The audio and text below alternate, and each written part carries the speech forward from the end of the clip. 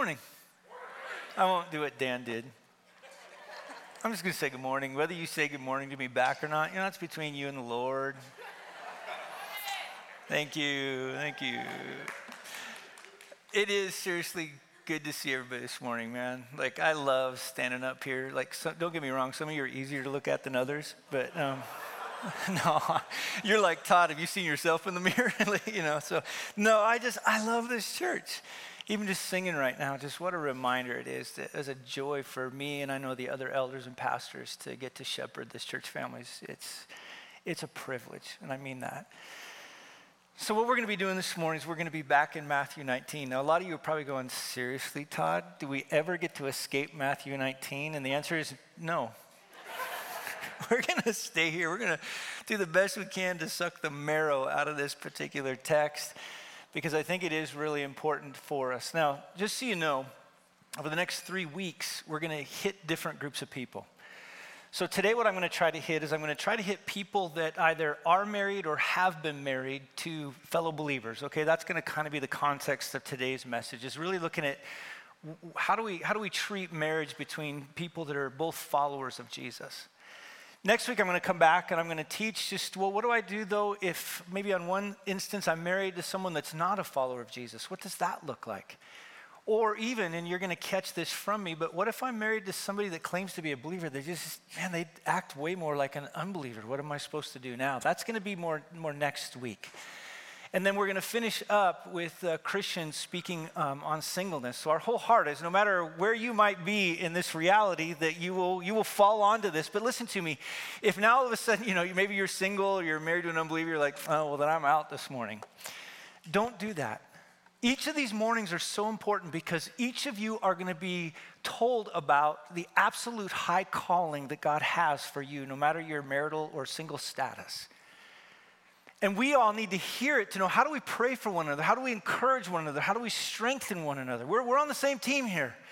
We're a family. We need to help one another to get through this. And it's a difficult reality. I don't care if you're married or whether you're single, life is just hard.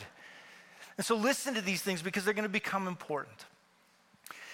Now, just to kind of catch you up, where we've been going is that we know that Jesus and the boys and all the rest of the disciples, right, they're traveling back to Jerusalem. We talked about this reality. They're not just traveling back to Jerusalem, but there's the imagery of Jesus going back to ascend his throne. And it's not a throne like we tend to think of.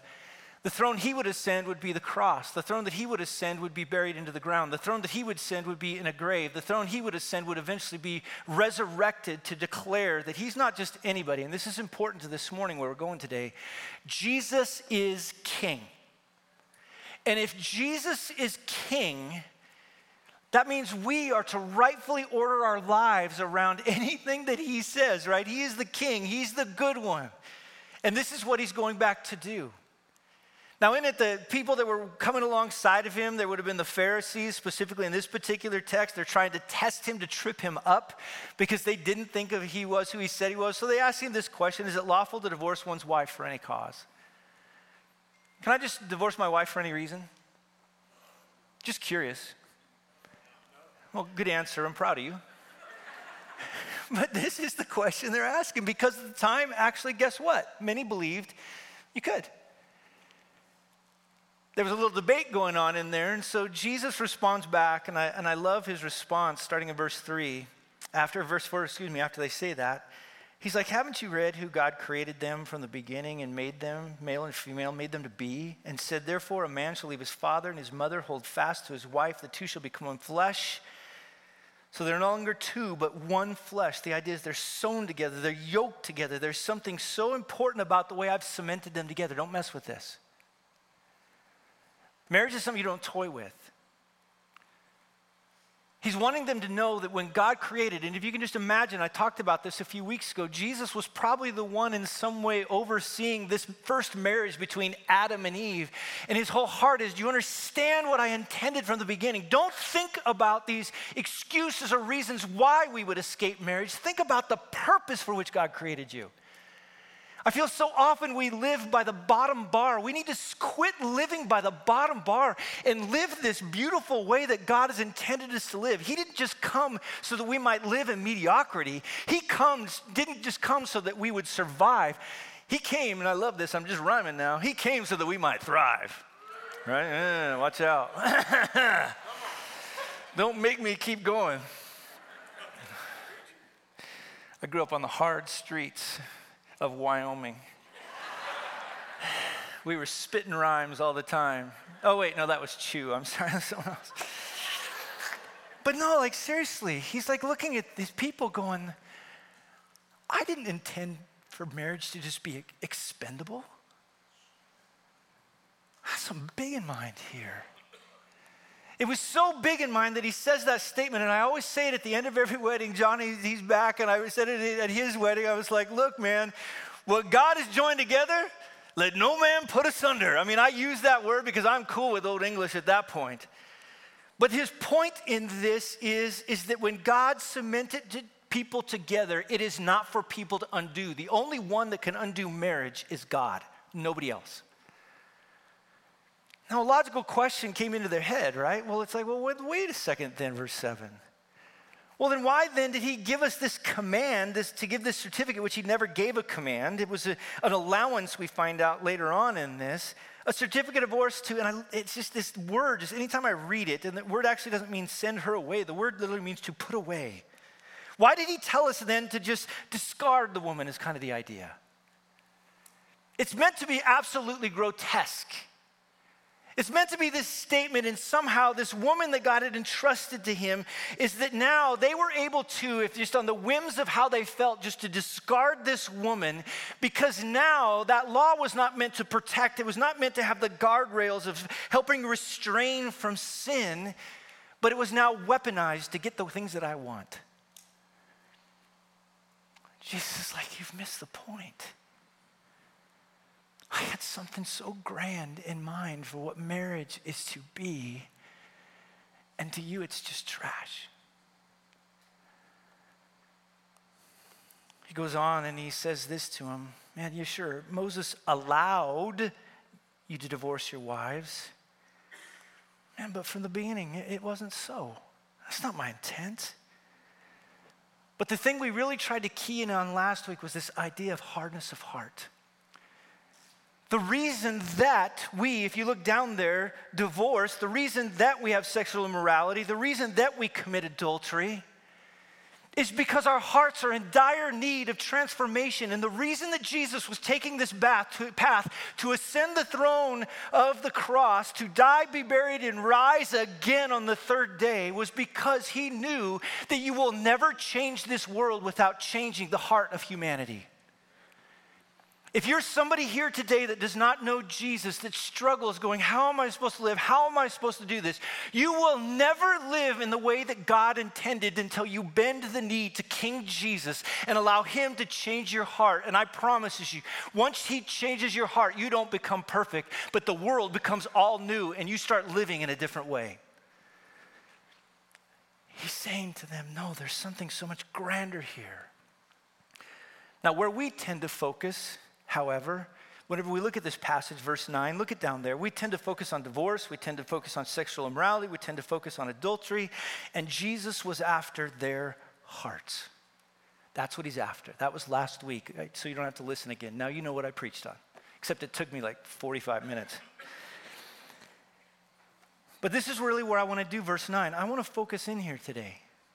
I want us to just pull the marrow out of this text because I think there are so many important realities that are lodged inside of this text that are highlighted to help us understand God's intent for marriage, specifically between two people that are followers of Jesus. Okay, that's what we're going to talk about today, is two people that are followers of Jesus. What is marriage supposed to look like? And so I'm going to look at kind of four different people. One, I'm going to look at people with healthy marriages. If you've got a healthy marriage, man, I want you to listen today. If you've got somebody right now in our church that you're struggling with your marriage and you're contemplating divorce, I want you to hear this message today. If you're somebody that's already divorced from another follower of Jesus, I want you to hear this message today. And if you're already somebody that's remarried and you had been divorced from somebody that's a follower of Jesus, I want you to hear this message today. Because I want you to know the reality of the God that we know, that well, on one end, he is expecting us to be people that aren't just surviving, but we are thriving. But he is a God of compassion that knows how to walk us through the deepest, darkest heartaches, to walk us through even when we failed, because Jesus Christ was on his way back, not to just die, but to deal with the failures of humanity. This is what he's seeking to do. Now, here's what I want to talk about. What does marriage look like then between these followers of Jesus? Now, here's the first word I want you to get in your mind is faithful, okay? Everybody got here. What's the word? Okay, and the idea that we're going to talk about in that is kind of security, okay? But we're going to talk about this idea of faithful. Now, where do I get that? Well, look at the first kind of statement that he makes. I say to you. I love that. See, it's one thing if I come up and I go, man, I say to you. You're going to probably go, what are you going to say? The King of Kings and Lord of Lords comes up here and he says, I say to you. That's a whole different ballgame. This idea of I say to you is Jesus wasn't just claiming to be anybody when he's ready to talk on this. He was claiming to be this one who truly is a man. He was right in front of them. He was fully in flesh, but he was also truly God. Is truly God. I almost made him in the past tense. He is truly God. It's kind of also gets caught up in a second thing, like in Matthew 5:31, when it's talking about this same thing, that they were using this concept. It was also said, he's talking about the way people talk about this idea of divorce. But look at the verse 32. But I say to you, I've got something different for you. Now, the whole thing is found inside of Matthew 5, in which is this long discussion that it goes back and forth between, you can kind of see it in verse 21, you've heard it said, but I say to you. Verse 31, the passage we're in, it was also said, I say to you. Verse 38, you've heard it said, I say to you. It was just going back and forth because on one end, he was making sure to establish, I am the rule giver. I am Jesus. I am the King of Kings. But they were also messed up in their thinking. They were messed up, and you kind of see this like in verse 19 when it talks about the idea that whoever relaxes one of these, because what they were doing is they were making the demands of the law less demanding and the permissions of the law more permissive. They were mangling it. And so in this context, when we talk about verse 9, when he says, I say to you, he was coming into them and saying, the way that you think about marriage is mangled and wrong. And as King of all kings, I'm coming back to tell you what marriage is supposed to look like. I invented it. I was there for it at the very beginning. I'm the one that can speak to it. Now, at the time of Jesus in Judaism, there was massive amounts of divorce. It wasn't so much that they were trying to escape a troubled marriage, and we'll talk about that next week when we talk about kind of the exception clause. They weren't wanting to be single. At the end of the day, they just wanted to marry another person. They just wanted out. In fact, here's some of the statements. I went back and I researched a few of them. One guy named Josephus, who was a famous historian, he says, a man may divorce his wife for whatever cause. Whew. I don't remember. Did we talk about that premarital counseling? We better not have. Oh, good. Another guy said this ancient right of the husband to divorce his wife at his pleasure is the central thought in the entire system of Jewish divorce law. Another guy said he may divorce her even if she spoiled a dish for him. Even if he found her another fairer than she, for it is written, and it shall be if she finds no favor in his eyes. In other words, she's expendable. That's crazy to me. But yet we know this living within our culture in so many ways. Sometimes we view that person that we're married to, especially after frustration, after time long enough, we begin to kind of almost demonize them, dehumanize them. And then they just become discardable trash. I think in a big way, it shouldn't be this way. See, earlier on in the book of Malachi, when he was writing to the people, look at verse 13. It just says, "In this second thing you do, you cover the Lord's altar with tears." You're in front of me on the altar and you're crying like little babies. You're weeping, you're groaning because he no longer regards the offering or accepts it with favor from your hand. But you say, "Well, why does he not?" Now look at this. "Because the Lord has witnessed between you and the wife of your youth to whom you have been faithless, though she is your companion and your wife by covenant.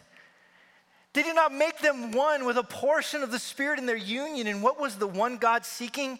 Godly kiddos. So guard yourselves in your spirit." By the way, kiddos is in the Hebrew. "So guard yourselves in your spirit. Let none of you be faithless to the wife of your youth. For the man who does not love his wife but divorces her says to the Lord, the God of Israel, covers his garment with violence, says the Lord of hosts. So guard yourselves in your spirit and do not be faithless." Hence my first point. The opposite of faithless is faithful. Our job inside of marriage is to not treat people like a piece of trash, but to be faithful. Now, the reason I love the word faithful, that it's become so huge for me, whether it's talking about parenting, whether it's talking about being a pastor of this local church, is I've oftentimes found we're trying often to make everybody happy, aren't we? How do we make this person happy? How do we make that person? How do we do this? My job is actually not so much to make you happy, but to be faithful.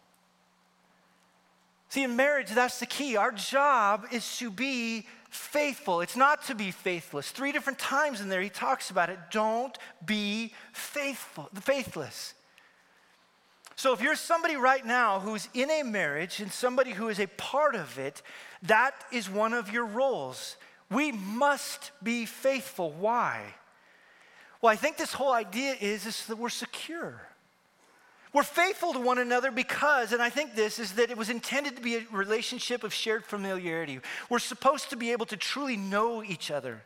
Shared depth, we're to experience just steadfastness and steadiness in the midst of just trouble. Shared friendship, we're to know the person. And I was just thinking about this and I was looking at my wife and we had been talking and I'm looking over her and just think what a joy that we've known each other through the seasons and phases of life. Shared intimacy, not just sexually alone, but man, that way in which we honestly get to know that person. Shared legacy, we get to pass something along to the next generation together. Shared faith, because we are created by God to reflect him well, and we reflect him best when we live as faithful to one another. So for all of you in here right now that are married, let me just say this. The King has called you to be faithful. So be faithful. Be that one that creates security inside of your marriage. And if you're not that, man, we want to walk alongside of you. So that's the first one. So the first one in there, marriage between followers of Jesus must be, what's the word? A good job, class. Now here's the other one. Marriage between 2 followers of Jesus must be, and here's the word, holy. He says in there, now look at down there in verse 9, he says, "And I say to you, whoever divorces his wife," that's the first one, "and marries another," there's the second one, now look at this, "commits adultery." You sully this. You degrade it. You humiliate it. This gift that's been handed to you, you then trash it? Now, on one level, I've heard people before say to me, "Yeah, Todd, but you know what? It really, at the end of it, it only really affects me and her, and that's all that it does." And you're right, it does affect her. See, later, when we look at Matthew 5, look down there with me, or you can look up on the screen. In verse 31, you can see this. "Whoever divorces his wife, let him give her a certificate of divorce." He says that. "But I say to you that everyone who divorces his wife, except on the ground of sexual immorality," which we'll look at here in just a little bit, "makes her commit adultery." What? Well, on one end, what he's talking about is at this particular time, a woman that didn't have a husband, especially that didn't have an heir, that didn't have sons that could take care of her, she had to remarry. It was the only way she was ever going to survive in the culture in which she lived in. And Jesus' point is while you take her and just throw her away as trash, is that then because this divorce was not something I intended, not something that I meant to be, and the two of you then get remarried, not only do you commit adultery, but now you're forcing in an interesting way that woman to commit adultery to protect herself. How dare you do that? And not only that, but look at then what we down in verse 32 again. And whoever marries a divorced woman, because a man is going to marry her, look at that, he what? It compounds. Here's the thing I've learned about divorce. Whenever divorce happens, people always think, oh, it's the best thing. It's the best thing for each of us. It's the best thing for the children. It's the best thing for this. It's the best thing for that. Divorce only compounds and causes more and more and more and more and more problems. Now, don't get me wrong. There's grace in this. If you're somebody that's been divorced, I love that there's grace. Oh, but it causes a mess. Now, let me just kind of put this together so you can kind of see this. If you divorce for anything other than sexual immorality, we'll get to that again kind of later a little bit, but we'll also talk a ton about it next week. And remarry, you cause yourself to commit adultery. That's just something you need to know. Second of all, if you divorce and your spouse remarries, you cause her, or him it should be also, to commit adultery. And the third one is if you marry someone who's been divorced, you commit adultery. You sully. Now, is there grace? Yes, and we'll talk about that grace. Is there compassion? Oh, there's all kinds of compassion. But again, I feel like sometimes within Christianity, we treat grace as this opportunity just to sully whatever we want because somehow God will be cool with it.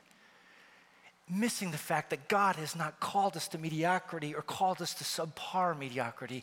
He has called us to something so much greater. Don't you dare settle for something so cheap and so small when God is offering you so much more. And so in it, he talks about that. Now in Hebrews, you can kind of see this in 13, in verse 4. He says, let marriage, look at this, be held in honor. Keep it as something to be held among all of you as important, something to be cherished, something to be protected. And let the marriage bed be undefiled. Don't let it get defiled. Take care of it. For God will judge the sick, sexually immoral, and the adulterous. In other words, King Jesus is saying, don't play with this. Don't toy with it. Now, for all of you in here that are married, brothers and sisters, we must protect our marriages at all costs. Not only are they what we talk about all the time, the way in which we put God on display from a positive standpoint. As we're faithful to one another, we show what faithfulness between our triune God looks like. But on the other part of it is the moment we go down the pathway of divorce, it just creates more problems and more problems and more problems. And I found those of you that have been divorced, you know this, is that so many of you are dealing with problem after problem after problem because of this.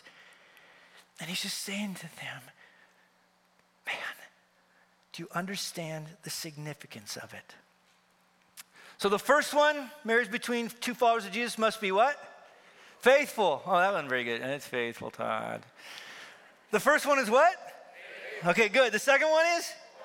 Which means also that it's special. Now, what do I mean by that? When I say special, let me tell you a story so you can kind of understand what I'm talking about.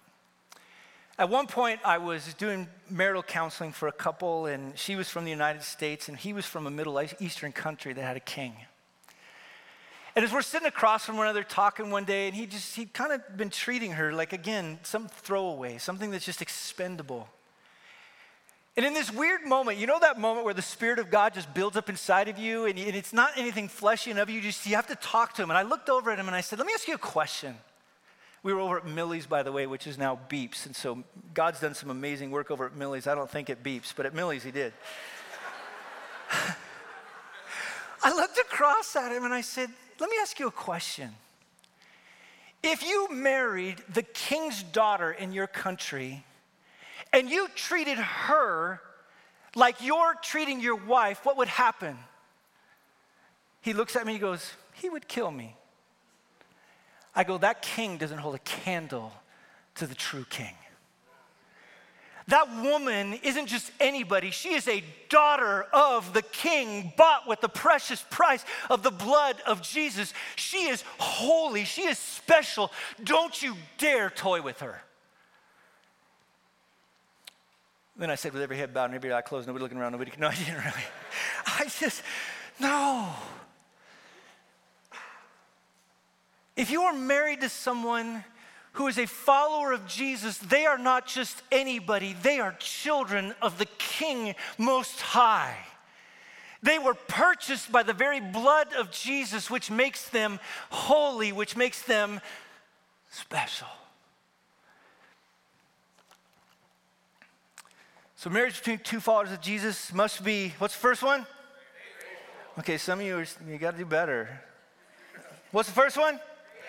Second one? Third one. That sounds like that's better. Way to go. Permanent. Now let's look at that one. Now what we're going to do is we're going to shift to 1 Corinthians. You can even turn your Bible to 1 Corinthians 7 if you want, because we're going to be there for just a little bit. But what we are going to do now is kind of take a shift in which now in chapter 7, what Paul's doing is he's almost given us a commentary on this particular reality that Jesus is talking about in chapter 19. He's going to come back and he's going to reference to it, and I'll show you what that means in just a second. But in Jewish and Greek, in Greek and Roman kind of world, as opposed to like Jewish world, not only could the husband divorce his wife, but the wife could divorce the husband. There was a way in which now they could do it and be free kind of on either side.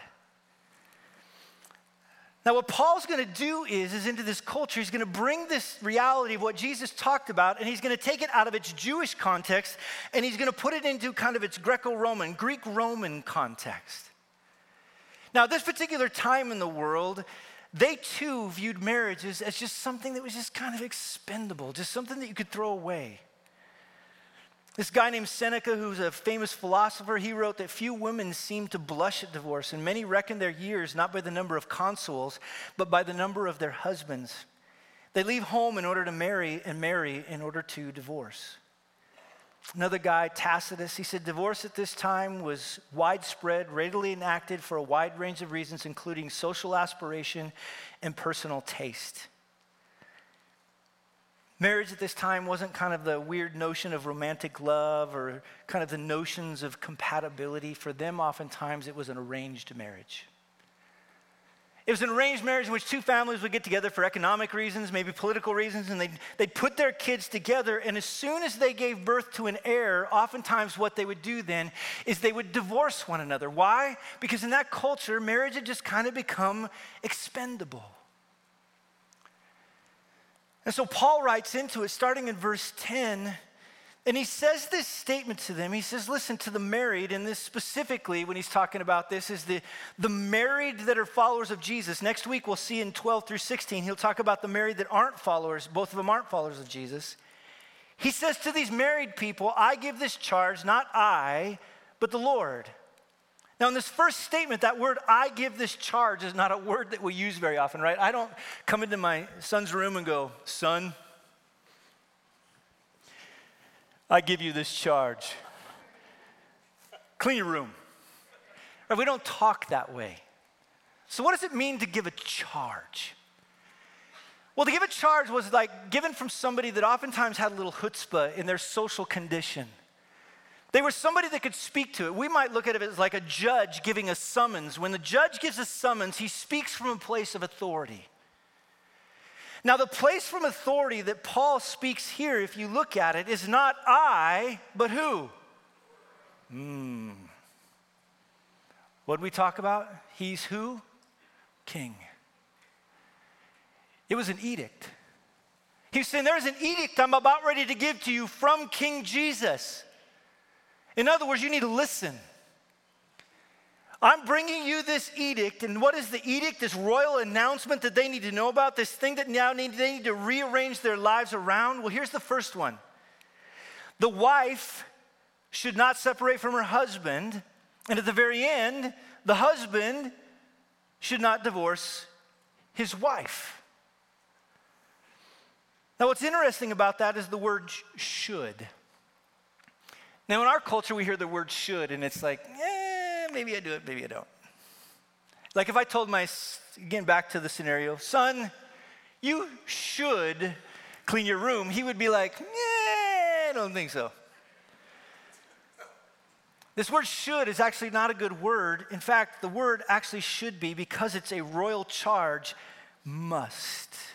You must. Don't do it. All the time when I'm in somebody in premarital counseling, I always look at him and I say, I want to make sure you know what you're saying to each other when you stand up there. Because you're going to get up in front of all those people and it's going to be ponies and rainbows and puppy dogs and music and fanfare. And everybody's going to be, oh, she looks so beautiful. And oh, look at him, he's crying. La, la, la, la. And in the midst of it, nobody hears what they're saying to each other. That covenant that we're saying between each other is serious business.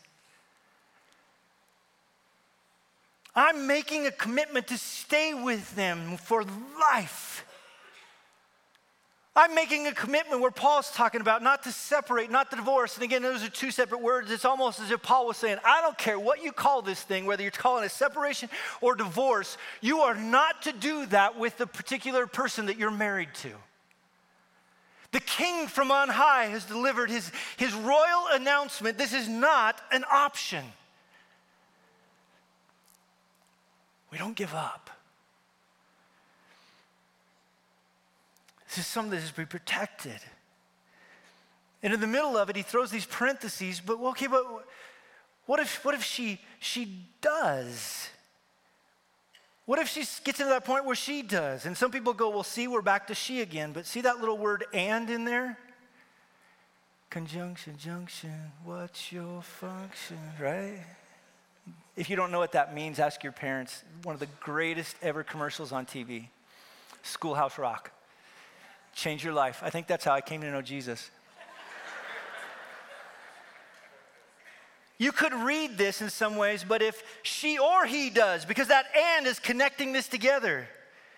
He or she should remain unmarried or else be reconciled to her husband. Even that word she does is kind of a little bit, we got to kind of toy with that in some ways. It's not just that she does, but the idea of that idea is that she has indeed divorced. If she's already in the state of being divorced, and there's our word should again, which it shouldn't be that, must remain unmarried or be reconciled to her husband. In other words, if you are somebody in this room that was married to a follower of Jesus and the two of you got a divorce for any other reason other, and we'll talk about some of the exceptions that we're gonna go with next week, this idea of there is a place for sexual morality. We'll talk about that and other things.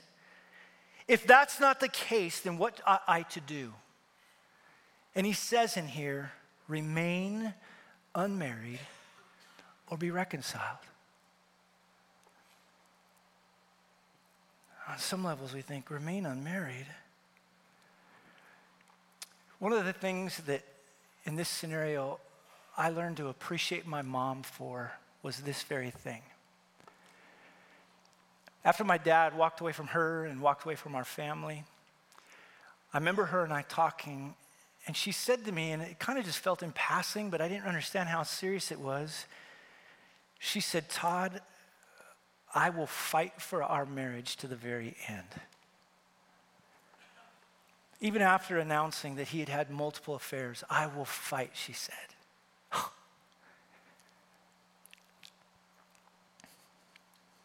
I will remain unmarried until there's no possibility left. I saw her walk through some of the lowest moments of her life. So when I say remain unmarried, I'm not naive to the fact there is pain, there is heartache, there is difficulty in that decision. Both of them claiming to be followers of Jesus. And she just looked at me and she said, I'm going to fight, I'm going to remain.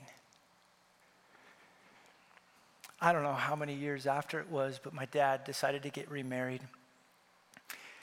And on the very day that he got remarried, she called me up and she said, Todd, I fought for my marriage to the very end. but today I'm free. I'm so proud of her. So proud of the power of God in her life. Even those that choose to get reconciled, right? That's not easy. And there's a reason you got a divorce. And the thought of going back into it, and again, we'll talk about this, only with a follower of Jesus. You're not to remarry one who's not a follower of Jesus, that we'll talk about next week. It's hard. But when has the Christian life ever been easy? See, this is what I mean. I feel like we keep making a bottom line Christianity. Let's just do the mediocre. Let's just kind of get over the bar when God is looking and going to us. No, I've called you to so much more than mediocrity. I've called you to see the greatness of my power alive in you, and don't you dare settle for anything less. In fact, Paul, when he had hit this moment, gosh, for him, let me get there. He wasn't so much talking about divorce, but he was dealing with a very difficult issue. And look at verse 8 in 2 Corinthians 12. He said, 3 times I pleaded. That word is to beg, to come before the Lord on your face and just cry with him about this, he said, that it should leave me, this particular issue. But watch this. But he said, my grace is sufficient for you, for my power is made perfect in weakness. Therefore, I will boast all the more gladly of my weaknesses, that the power of Christ may rest upon me. For the sake of Christ, then I am content with weaknesses, insults, hardships, persecutions, and calamities. For when I am weak, then I am what? Oh, hello. You want to be strong? Get in the hot water. And trust God. My mom is one of the strongest women I've ever met. And God used that in her life, even though she didn't want it, even though she prayed and prayed and prayed and prayed that it wouldn't be the way that it was. But she learned, my grace is sufficient for you, for my power is made perfect in weakness. So marriage between followers of Jesus must be what? Faithful. Marriage between followers, oh my gosh, faithful. Come on, Todd. Super Bowl's next week. We're cool. It's what? Faithful. It's what? Faithful. Okay. It's also? Holy. And it's also? It's steadfast. It is in that case that you will learn that you are strong. And the last one is just grace-powered.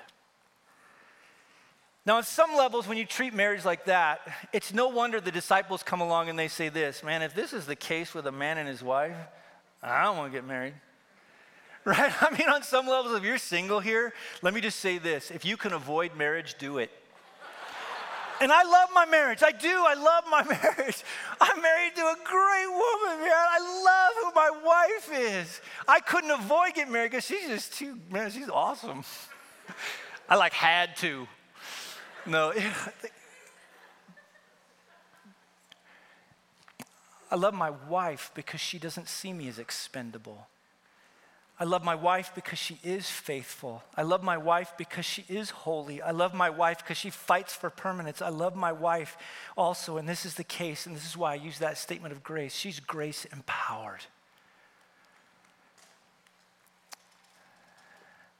So often, whenever I hear people get to this point, especially those, to just speak to those that maybe are thinking about divorce, maybe those that have been divorced, that are kind of dealing with whatever issues that you're facing now and that. Those of you that have been remarried, they'll say something to me, I'm just going to trust in God's grace. I remember my dad walking up to me and saying to me, Todd, you know what? I just want to be happy. And so I'm going to trust God's grace. We were sitting outside of a bar and grill, and I remember just being speechless. God, Todd, I'm just going to settle for mediocrity. I'm going to settle for below mediocrity. I'll trust God's grace, so I'll leave my spouse to be happy. I'll trust God's grace, so and here's this on the other kicker, I'll float through life. I'll just coexist with this woman. I'll trust God's grace, and we'll stay together for the kids. Let me just tell you something. That's not grace. That's presupposing upon God. And Paul over and over talked about in the book of Romans, me genoito, may it never be. That's not how you think about that. I say that because in 1 Corinthians 15:9, Paul's talking. He says, look, I'm the least of the apostles, unworthy to be called an apostle because I persecuted the church of God. I get it. I shouldn't be an apostle. But, and I love B-U-T in the Bible, right? Not the other one. But by the grace of God, I am what I am. Huge statement.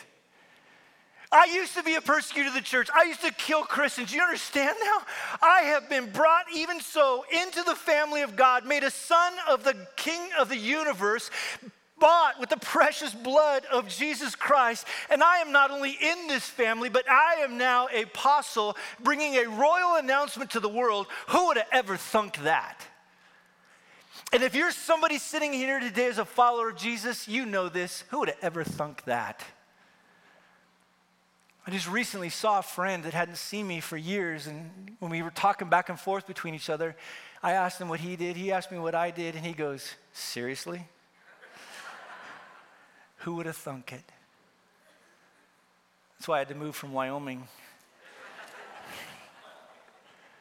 Who would have thunk it?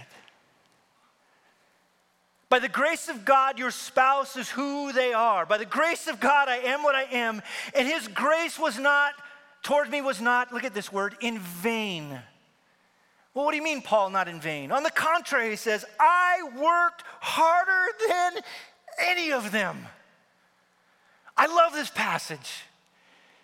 Once grace impacted his life in a powerful way, once he realized who he was, he realized now that the grace that God had given him was not to settle any longer for subpar mediocrity, to just kind of float through life.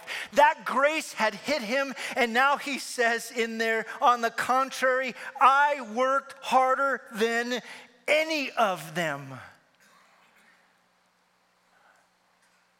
So what you're saying, Todd, is Christianity is about working harder. Thankful for the next part.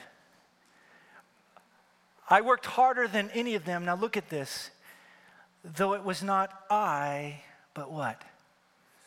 Grace of God in me. See, Paul experienced Jesus. Once he experienced Jesus, he experienced the grace of Jesus. And once he experienced the good grace of Jesus and his good lordship and his good kingship, and he yoked himself to him, Paul's point is, I will never see anything ever the same again.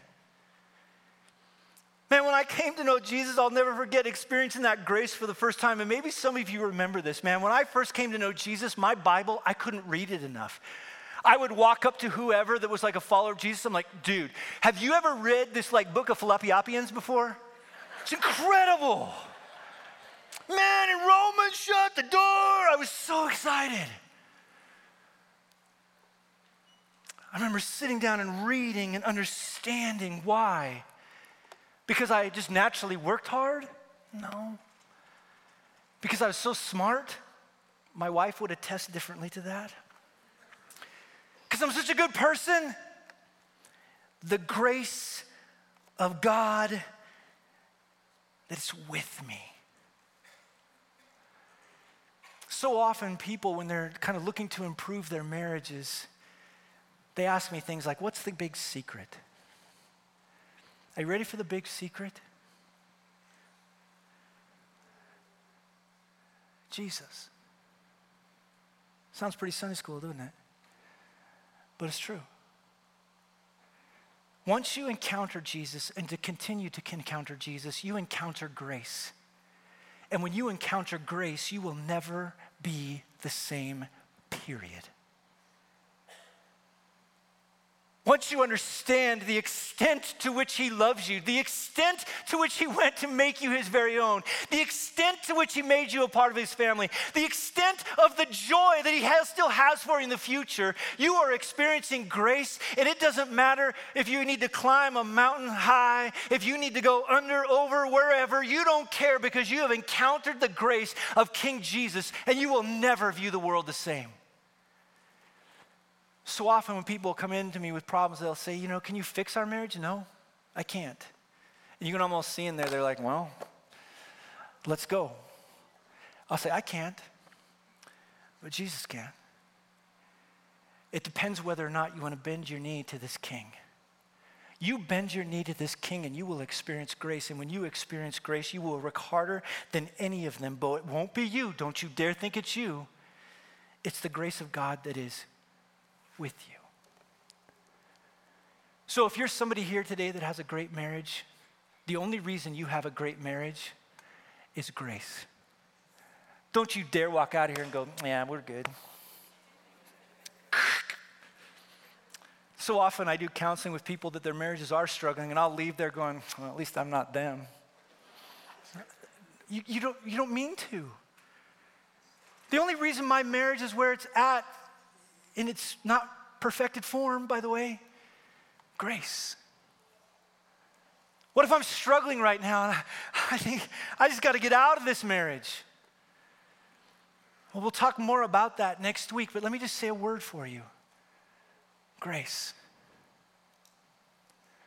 Don't run from your marriage, run to Jesus.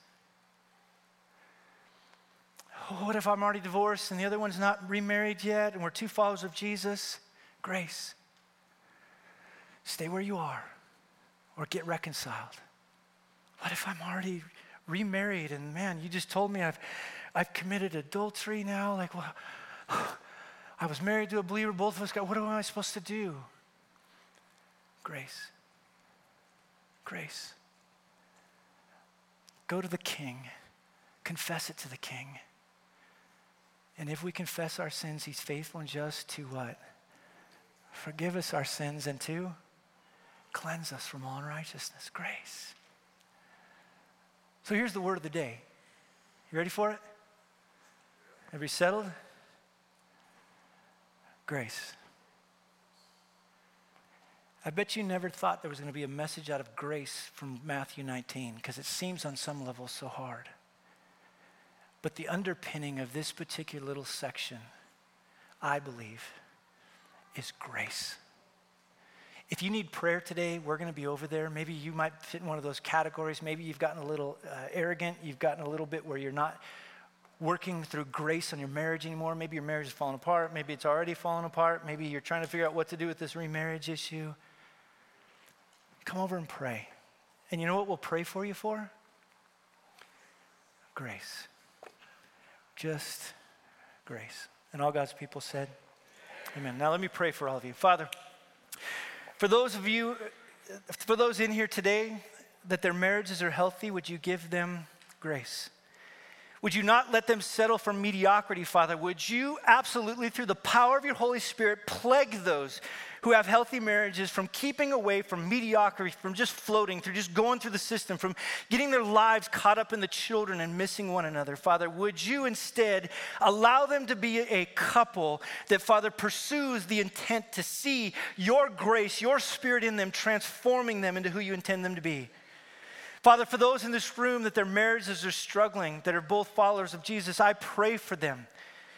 Would you allow each of them to encounter Jesus and encounter grace and then encounter being able to walk through this pain, this difficulty, this heartache, and that they would see that while they are weak, you are strong, to see that my grace is sufficient for you because power is made perfect, not in their own strength, but in weakness. Father, would you help those that are divorced? Oh, Father, my heart breaks because I have watched just the pain that happens from that.